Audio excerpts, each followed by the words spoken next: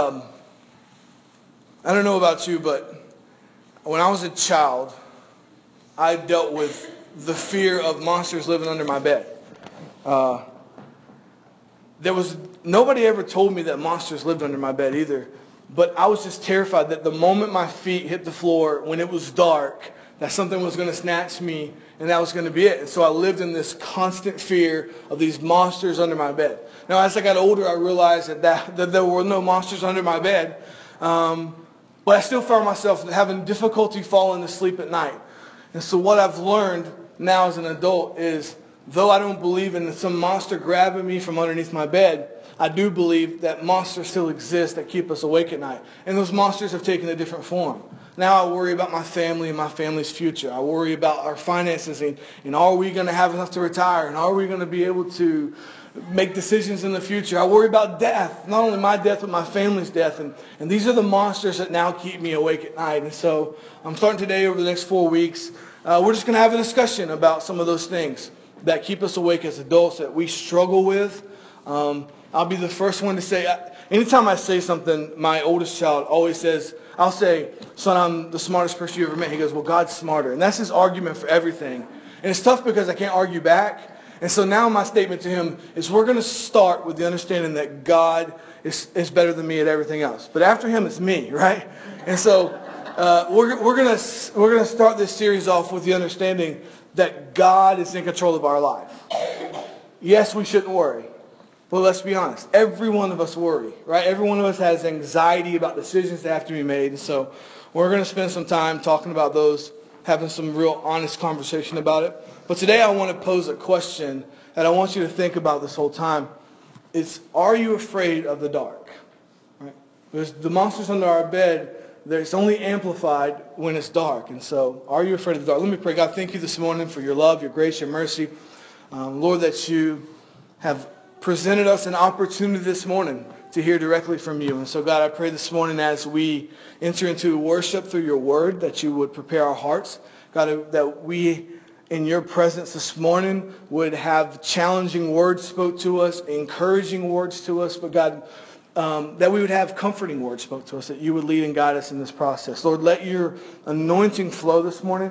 Let people feel challenged and leave here different than they came. And we'll give you glory in Christ's name. Amen. I've never been a fan of scary movies. There's nothing that appeals to me about those. And thankfully, God joined me together with someone who doesn't like scary movies either. And so there is no peer pressure of us watching scary movies. As a matter of fact, we both would just prefer to watch a cartoon. And so that works out good for me. But I do know that people exist that love to watch scary movies. There is an adrenaline that comes with it. There is a high that comes with it. And I understand that exists. I also know that my first interaction with a scary movie was a time when my dad was watching a scary movie as a child. And I don't remember my age, but I vividly remember catching a scene off of the movie. And the movie was Poltergeist. And if you know, right, it's a scary movie. I don't even know the purpose they even made that movie, but it exists. But I remember the little girl sitting in front of the TV scene. I remember it as if I'd watched the whole movie. And if you were to walk to my parents' house, the hallway that they have that goes to the bathroom and the bedrooms are off of it is literally like maybe 15 to 20 feet long. But that night, that hallway felt like it had an eternal distance to it. I thought, I'm going to walk down this hallway and it's never going to end. Now, literally to my bedroom was just a couple steps, but that fear was there. And so I had to finally, within myself, just come to this conclusion that I'm going to die and I'm okay with that. And so as a kid, I made that notion, I'm going to die. And so I thought, as you get older, you grow out of that stuff. But the other day, I asked one of my children to go to my vehicle. It was nighttime to grab something for me. And they refused to do it.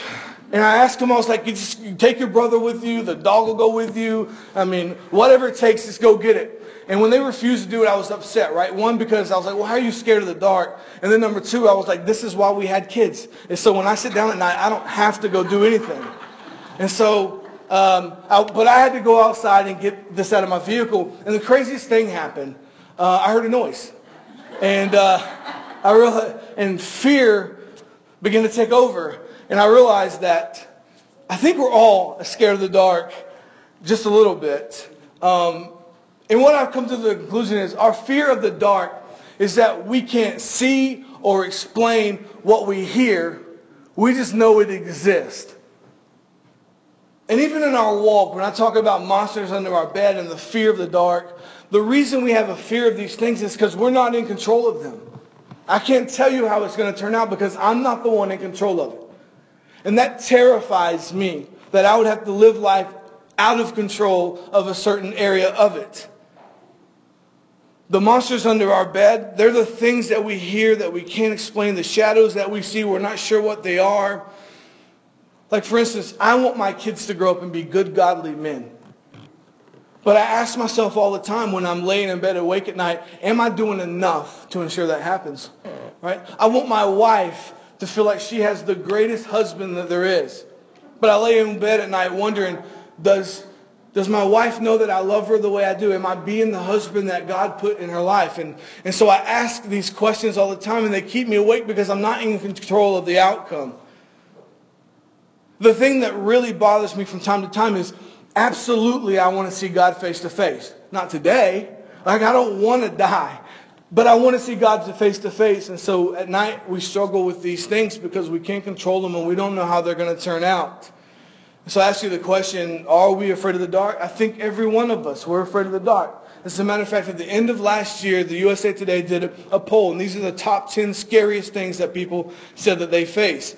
Number one was corruption of government officials, and then terrorist attacks, not having enough money for the future, being a victim of terror. Government restriction on firearms and ammunition, I imagine was voted heavily on down here. People I love dying, economic or financial collapse, identity theft, people I love becoming seriously ill, and the Affordable Health Care Act, Obamacare. People are terrified of that. I don't know in which regards, but people are afraid of the dark. And they're afraid of the things they cannot see and the things they cannot explain. It was the number one driving force behind our presidential election this year. The fact that we had almost 140 million people, which is more than in history we've ever had show up for an election. Every one of the people showed up. They were passionate about their candidate, and they were all afraid of what would happen if the other one took office. Fear drives us sometimes to do crazy things, but sometimes it's an actual thing that helps us to understand what happens in life. And so every one of us battle these feelings of fear for the things that we cannot see and the unsure outcome of it. And so I want us to look at darkness. And I want us to have a better understanding of how to approach that fear when we face it. In Ephesians 5:8, Paul's talking to the church of Ephesus, and he's being this good pastoral figure for them. And he says to them, "For at one time you were in darkness, but now you are light in the Lord. Walk as children of the light." This morning there's two truths, and each one of us fall in one of these two categories. We're either in darkness or we're out of darkness. There's only two places that you can sit this morning. And so I want to talk about darkness and the fear of it. You know, the whole purpose in darkness is to consume our life with fear. Because in fear, we can't make the decisions we need to make. In fear, we cannot operate in a functional way. If you don't believe me, watch the crowd when some coward terrorist blows something up. The chaos that ensues after that is because fear has caused people to be disoriented, not knowing what they should do. And the fear has shaken them where they don't function like they need to. If I said to you today, if someone was to come in and be an active shooter, what would you do? All of us would have a plan. But that plan would change when the reality happened. You hope that you could come through the pain, the fear with some kind of functional plan. But the reality is fear causes us to be disoriented. And as a part of that disorientation means that we can't do the things that we need to do to function in our life. In the military, I learned this, that they overtrain you. I mean, overtrain you. You would go to training sometimes and be like, I've already went to something just like this. Why do I have to go again? When we were leading up to getting ready to deploy, I remember all the training we went through, most of the time felt absolutely pointless. But all of it made sense to me when I got over there. You know, I was the chaplain's assistant, and so my chaplain was a non-combatant. I mean, he didn't carry a weapon, and so in combat, that's your job. You're kind of his protector. He doesn't have a weapon, you carry it for him. And I'll never forget, we were out, and we were doing a project that you think people would be very receptive of. We were helping to build a playground. And so we were there with city officials talking about the U.S. government giving playground equipment and money to make sure that this school had what they needed. And in the midst of this conversation, we hear a loud explosion. They fired an RPG with a whole group of kids in the midst of us. And I remember in that moment, I felt fear, but my fear was overcome by the instincts I had been trained with. And so instantly I grabbed my chaplain by the back of his vest and I drug him to the back of a tank and I put him in it. And we got back and I remember he said to me, "Oh, thank you so much." And he was doing these praiseworthy things. And all I could think about is, I didn't realize my training would come when I wasn't expecting to use it. And I say that because in the midst of darkness, in the midst of things that I can't explain and I don't understand in the moment, I find that the only thing that gets me through it is my godly instincts. It's the things that I train myself on. It's the time when I really don't feel like reading my Bible, but I do. I go, this is overtraining. I already know what it says, but I read it anyhow. And God begins to do something through that. Or when I go, I'm just too tired to hit my knees and pray tonight. I've already talked to God this week. We're good. I don't have anything else to say to him. And I find in that moment that my overtraining has been the thing that brought me through the fear that when I was disoriented and didn't know what to do. See, in darkness, the enemy has me right where he wants me. My fear is taken away from me doing the things that strengthen me. I spend more time worrying about my kids than being a good father. I spend more time worrying about my marriage than being a good husband. I spend more time worrying about my job than being a great employee. I spend more time worrying about my church than being a great member. I spend more time worrying about death than living my life. And you see how the enemy works in the midst of darkness. He consumes me with the fear so that I don't live out the functionality of what he's called me to do. If he can have me so scared of being a bad dad that I worry about it, he set me up to be a bad dad because I don't give my kids the time they need. And the enemy takes the darkness and the fear and it consumes the valuable time to a point that it affects the areas that I fear for. You know, scientists did a study back in the 1960s and 2 people volunteered for it. And they wanted to see how darkness affected the life of people. And so these 2 people volunteered to live in a cave in complete darkness until they were ready to come out. And so this man and this woman entered into 2 different caves that were hundreds of yards apart from each other. And they began to live in darkness to see how it affects them. And scientists on the outside were monitoring all their activity of their vital organs and all those things. And while they lived there, they begin to experience different things that come with being secluded in darkness. The first thing that they began to experience was they would take a nap for go to sleep for 48 hours and wake up and think that they had only just taken a nap. They began to hallucinate about things that were in there with them. And they started to befriend things that we would consider disgusting, like rodents and rats. And this was the life they lived. When they decided that they were going to come out from living in the cave, first the woman came out and then the man. And when they came out, they had to put goggles on them because their eyes needed to adjust back to light. They hadn't had light in months. And both of them had believed they'd only been in the cave for just a little bit of time. As a matter of fact, the man came out and they said, "What day is it?" He says, "It's April the 5th.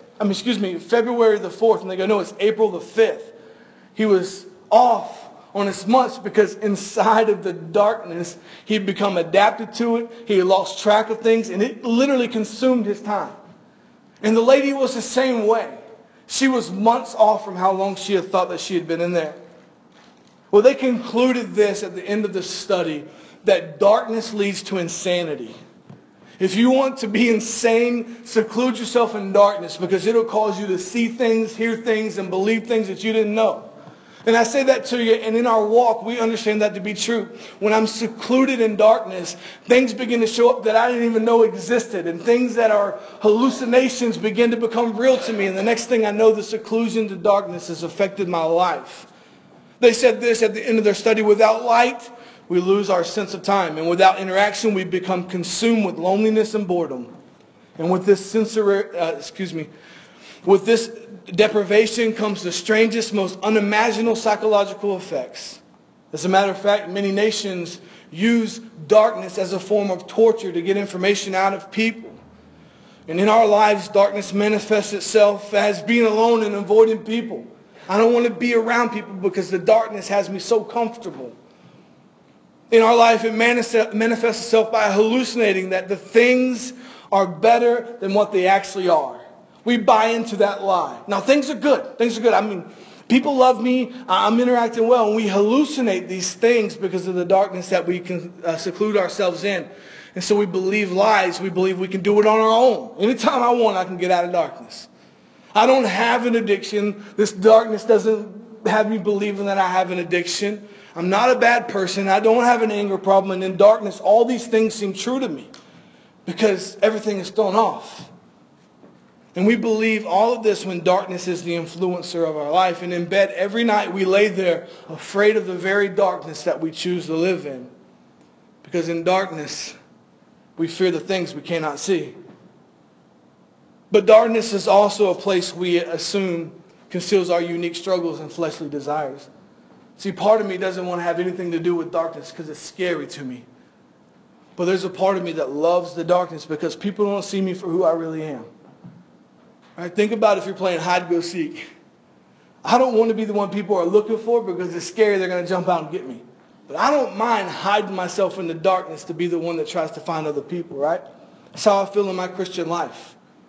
I'm not going to the darkness because I know the fear I have of what's in there. But when I make some mistake, the first place I try to consume or hide myself in is darkness.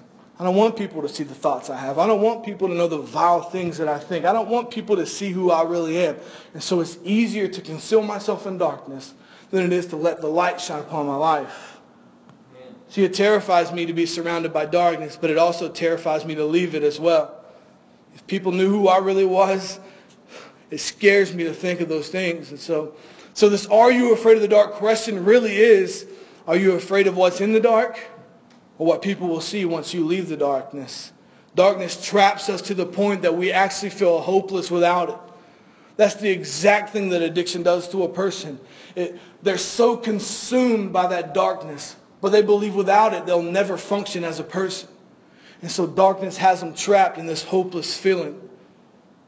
Darkness traps us to the point that we feel hopeless without it. And it's why Jesus, as Paul told us, called us out of darkness and into the light. We were lost in that darkness in this perpetual state of fear. We were scared of what was hiding in the darkness, yet terrified to leave it. But I want to leave you with this truth right here, that God absolutely hates darkness. Know that God absolutely hates darkness. As a matter of fact, numerous times in Scripture it said the two can't even coexist. If God's in the room, darkness has to leave. If darkness is in the room, God is left. That they can't coexist together because God absolutely hates it. And you ask, well, why is that? Because darkness means we're dependent on our own human ignorance. Right? When I'm in darkness, I have nothing else to look at, and so I'm dependent upon myself. Right? If you don't believe me, walk around at nighttime. You may think you know a room really well, but in nighttime you can't see anything. And now you're left to kind of wonder within your human ignorance. And it's why we stub our toe. And it's why we do these things. And the same is true within a faith walk. Is that in darkness, I can't see how I think I should see. I know that this is a clear path, but you turn the lights off in here, and the odds are I'm running into a chair. Because I'm dependent upon myself. And so God despises darkness because it leans on us instead of leaning on Him. In the creation story, we find God examines the darkness. And He offers a solution that is a required dependency upon Him. Genesis 1 says, "In the beginning God created the heavens and the earth. The earth was without form and void, and darkness was over the face of the deep, and the Spirit of God was hovering over the face of the waters.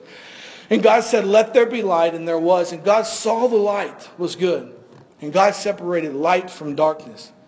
God still looks at darkness the same today. He looks at the darkness in our life and wants to separate the light and the darkness from us.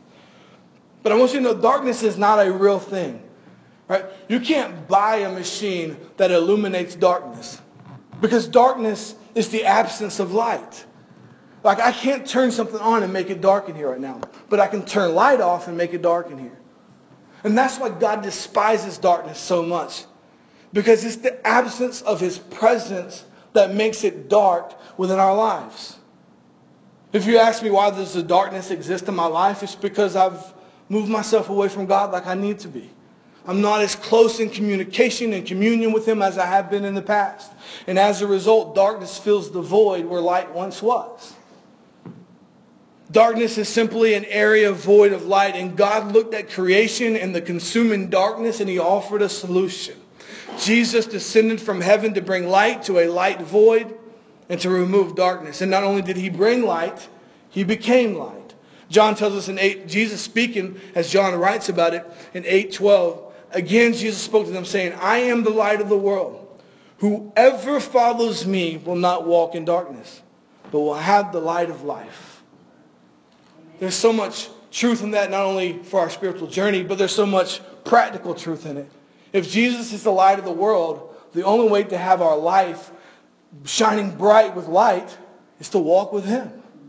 Because apart from him is only darkness. That's why the description we always find in eternal separation is all about the darkness and the voidness. You don't actually hear all these horror stories about flames lighting it up. It's all the darkness and the loneliness and those things. It's because apart from Jesus, that is the reality of life. Until God spoke light into our universe, it was a dark, void place. And God spoke it and light illuminated it. And in my rebellious life, until I surrendered to Christ, my life was dark and void. And he created in me light. And he spoke it into existence in my surrender. This morning I want to remind you that if you've surrendered your life to Christ, then you are children of the light. That God has separated you from the emotions that overtake you in darkness. Because out of darkness comes fear. And Paul told Timothy, God gave us a spirit not of fear, but of power and love and self-control. God does not associate with confusion and disorientation. Paul told the church in Corinth, for God is not a God of confusion, but of peace. And God doesn't give us insanity. Trust in the Lord with all your heart. And do not lean on your own understanding. In all your ways acknowledge him, and he will make straight your paths. See, Albert Einstein gave the definition of what we know insanity to be, which is doing the same thing over and over again, expecting different results. And the reality is, apart from God, that's our life. It's a life full of insanity. I tried and tried to do good, and I failed and failed and failed again. And so God says, if you're children of the light, lean on my understandings, because I'm going to guide you through these insane emotions that you go through. If you depend on yourself, insanity is the outcome. Depend on God, and he leads you through that. God provides safety and clarity as the light directs us. But how do we walk in the light when darkness pulls so hard? Many times I feel like a little girl named Jane, she had listened to a sermon at her church called Let Your Light Shine. And that was the only part she remembered of the text, but she didn't understand what it meant until her mother explained it. And her mother said it means being good, obedient, and cheerful. Well, that afternoon there was some trouble in the nursery, and Jane excused herself for being naughty by saying, I've blowed myself out. Right? How many times do we feel like that? I feel like in darkness, which just feels like sometimes it's all I ever feel, that my light is blown. Right? I've blowed myself out. I can't be the light that God has called me to be. 1 John 1:7 says, but if we walk in the light as he is in the light, we have fellowship with one another. And the blood of Jesus, his son, cleanses us from all sin. If I walk to the light, I find in the light is the cleansing from what? From darkness. If I walk to the light, I find in the midst of light is cleansing from darkness. The darkness that consumes my time. The darkness that conceals the sins I try to keep hidden. In the light, who I am is on full display. And that's a scary thought. But in the light, I also find cleansing of the fear and cleansing of the sins I try to hide. When I can see the whole picture, it makes sense of why I want light to consume my life. Christian, if you have overcome darkness you have overcome darkness by your surrender. And when those dark feelings and emotions arise, let God shine bright in your life. I do not need to fear for my kids' future because they're in the hands of the Master. I don't need to fear for my marriage because we're in a covenant with God. And I do not need to fear for my life because, as Paul said, to live is Christ and to die is gain. when I understand that the Creator of all things is creating the future He has for me in my life, and though I only see it through a glass dimly now, I know that He makes good out of everything in my life, even the bad. The other encouraging thing I would say to you if you're a Christian this morning is to continue your training by reading and praying and attending church, because when tragedy hits, and it will hit, and fear tries to dictate your life, it will be overcome by the godly instincts you've devoted your life to. The prayer and the Bible doesn't seem that important when we're on top of the mountain. But in the valley, it's the only thing that gets us through. That's why David was so poetic when he would talk about these valley experiences. Though I walk through the valley of the shadow of death, I will fear no evil, because God is with me. He's saying, even though I walk in the darkest of places, and I know the only thing that wants to grab me right now is death, I'm not going to fear, because God is lighting my path. It doesn't matter that the doctor gave me an outcome that doesn't sound like it's looking very hopeful. I'm going to walk with God, because I know that He wants good for my life. You're better this morning than what consumes you if you haven't surrendered your life to Christ. I just spoke to about 100 men before coming here. And the horror stories that I hear from them are, they grew up with an abusive parent. They grew up hearing family members tell them that they weren't going to amount to nothing. They stood in front of a judge who said, you're getting what you deserve because you're a failure. And they get letters from family members all the time that tell them just how despicable of people they are. And I tell them, but you're better than what consumes you. I'm not saying that you're better than what you've done. I'm saying you're better than what consumes you. Because our past, that's what's happened. But the great thing is God looks at us, sees the darkness that consumes our life, and He immediately offers a solution. And it makes us better than what consumes us. Because we know that light always consumes darkness. You're better than what consumes you this morning if you haven't surrendered your life to Christ. And if you haven't surrendered your life to Christ, then this morning darkness controls you, and this message is a call to surrender. That you don't have to be angry any longer. You don't need those addictions any longer. That God wants to illuminate your life. He wants to set you on a new path that shines through the void and impacts the world. You may go, how can I impact the world? Because light always conquers darkness. You may look at your office situation and go, man, they're all just the things they talk about you won't believe. But know that light always consumes darkness. We have a battle going on at the prison now where these guys are doing the synthetic drugs, and we've had 2 die, and other prisons have lost guys. And just a few weeks ago, a preacher that was preaching at our prison said, hey, you guys, you have to be the ones that overcome it. This morning I was thinking about it as I was speaking to him, and I said, the only way you ever overcome darkness is with light. If it was dark in here, you would go, well, I don't even know how we're going to see things. It's simple. We flip a light switch on, or we turn a flashlight on. In your context, your work, your home, your school, you are the only hope in that situation. And God uses us in a radical way when we think we're so insignificant. He takes and illuminates our life to the dark world around us. And the next thing you know, people begin to ask questions. And now they fear the darkness. And in that fear, we come with a solution that says, yeah, I know you may be afraid of what you can't see and what you can't control, but I can introduce you to the Creator who made all things and wants to make in you a new life. Don't let darkness consume you. Are you afraid of the dark? Absolutely. But the dark doesn't control my life. If you're a Christian this morning, the dark doesn't control your life. You can have some kind of healthy fear, but when that fear hits you, know that God is greater than the darkness that tries to consume your life. Let's pray. God, thank you this morning for the sacrifice you made, that in a dark world you entered into it. You became light and offered light into our life. And this morning, God, we lean upon that light as we go through fearful moments. God, as we face futures that are uncertain. God, as we look at a world that seems like it could implode at any moment. But God, our fear is not what consumes us. It's our drive for light to expand even further that has us on a mission this morning. And so, God, I pray for each and every person here.